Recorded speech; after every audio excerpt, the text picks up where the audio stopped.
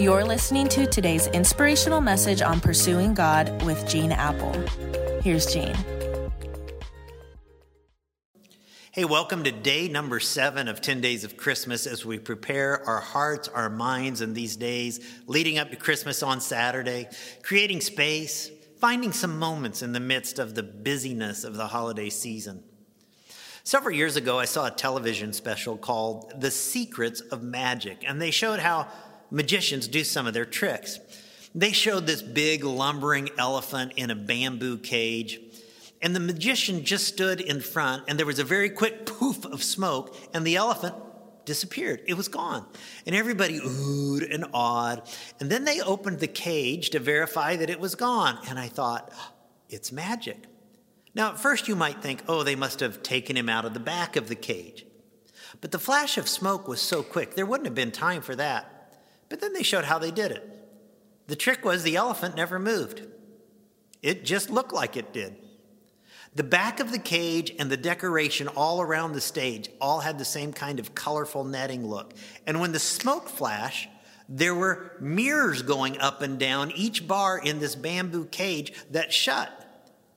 And while it looked like an empty cage to the audience, it was actually just reflecting the backdrop on the sides of the stage. It was an optical illusion. And while the audience was oohing and awing at this, then they had time to sneak the elephant out of the back of the cage. So when they finally completely kind of opened it, he was actually gone. Now, once I saw that, I realized how simple it was. And even as smart as I am, I don't think I would have ever figured that out on my own. Now, imagine with me, you're one of the shepherds out on a hillside in Bethlehem, keeping watch over your sheep at night.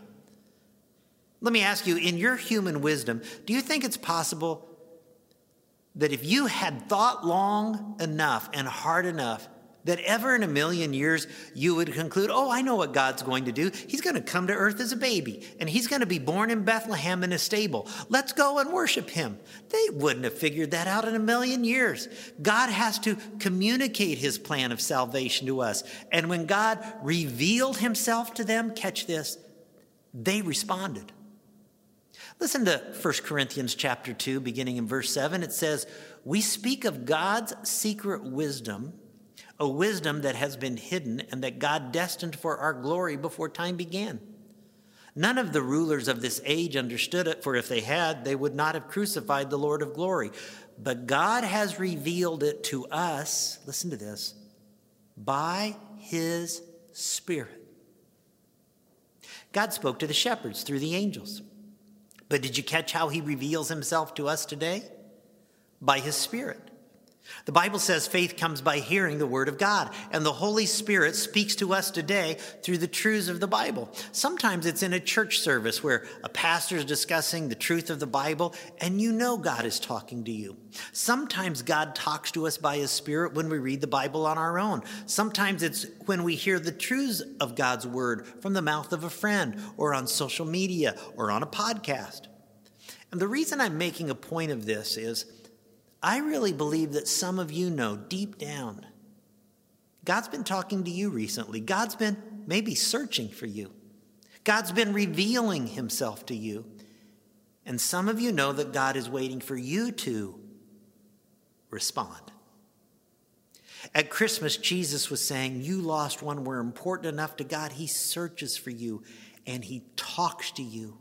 He found the shepherds on a hillside and communicated to them. And I have the sense he's been talking to some of you recently and saying, this baby in a manger is my son, the Savior of the world. And like the shepherds, I want you to respond and to come to him. Friends, you will never find eternal significance and ultimate purpose in your life until you respond to what God has been telling you about this baby in a manger.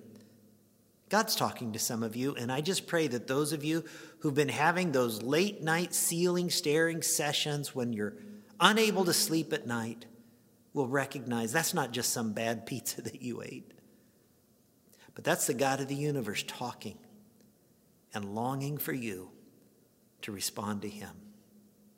Would you bow your head with me?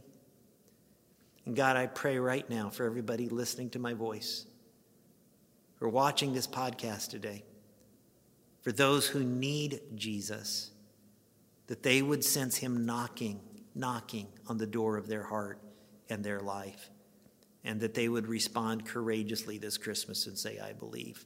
I say yes to him. And that we would all daily respond as you talk to us through your Spirit and through your word. We pray in Jesus' name. Amen. Amen. Hey, could I ask you to do two things before I wrap up? First, would you invite someone that you care about to one of our Christmas at Eastside services? And second, could you share this podcast today with someone you know who really needs to hear the voice of God in their life and find Jesus Christ? Catch you tomorrow.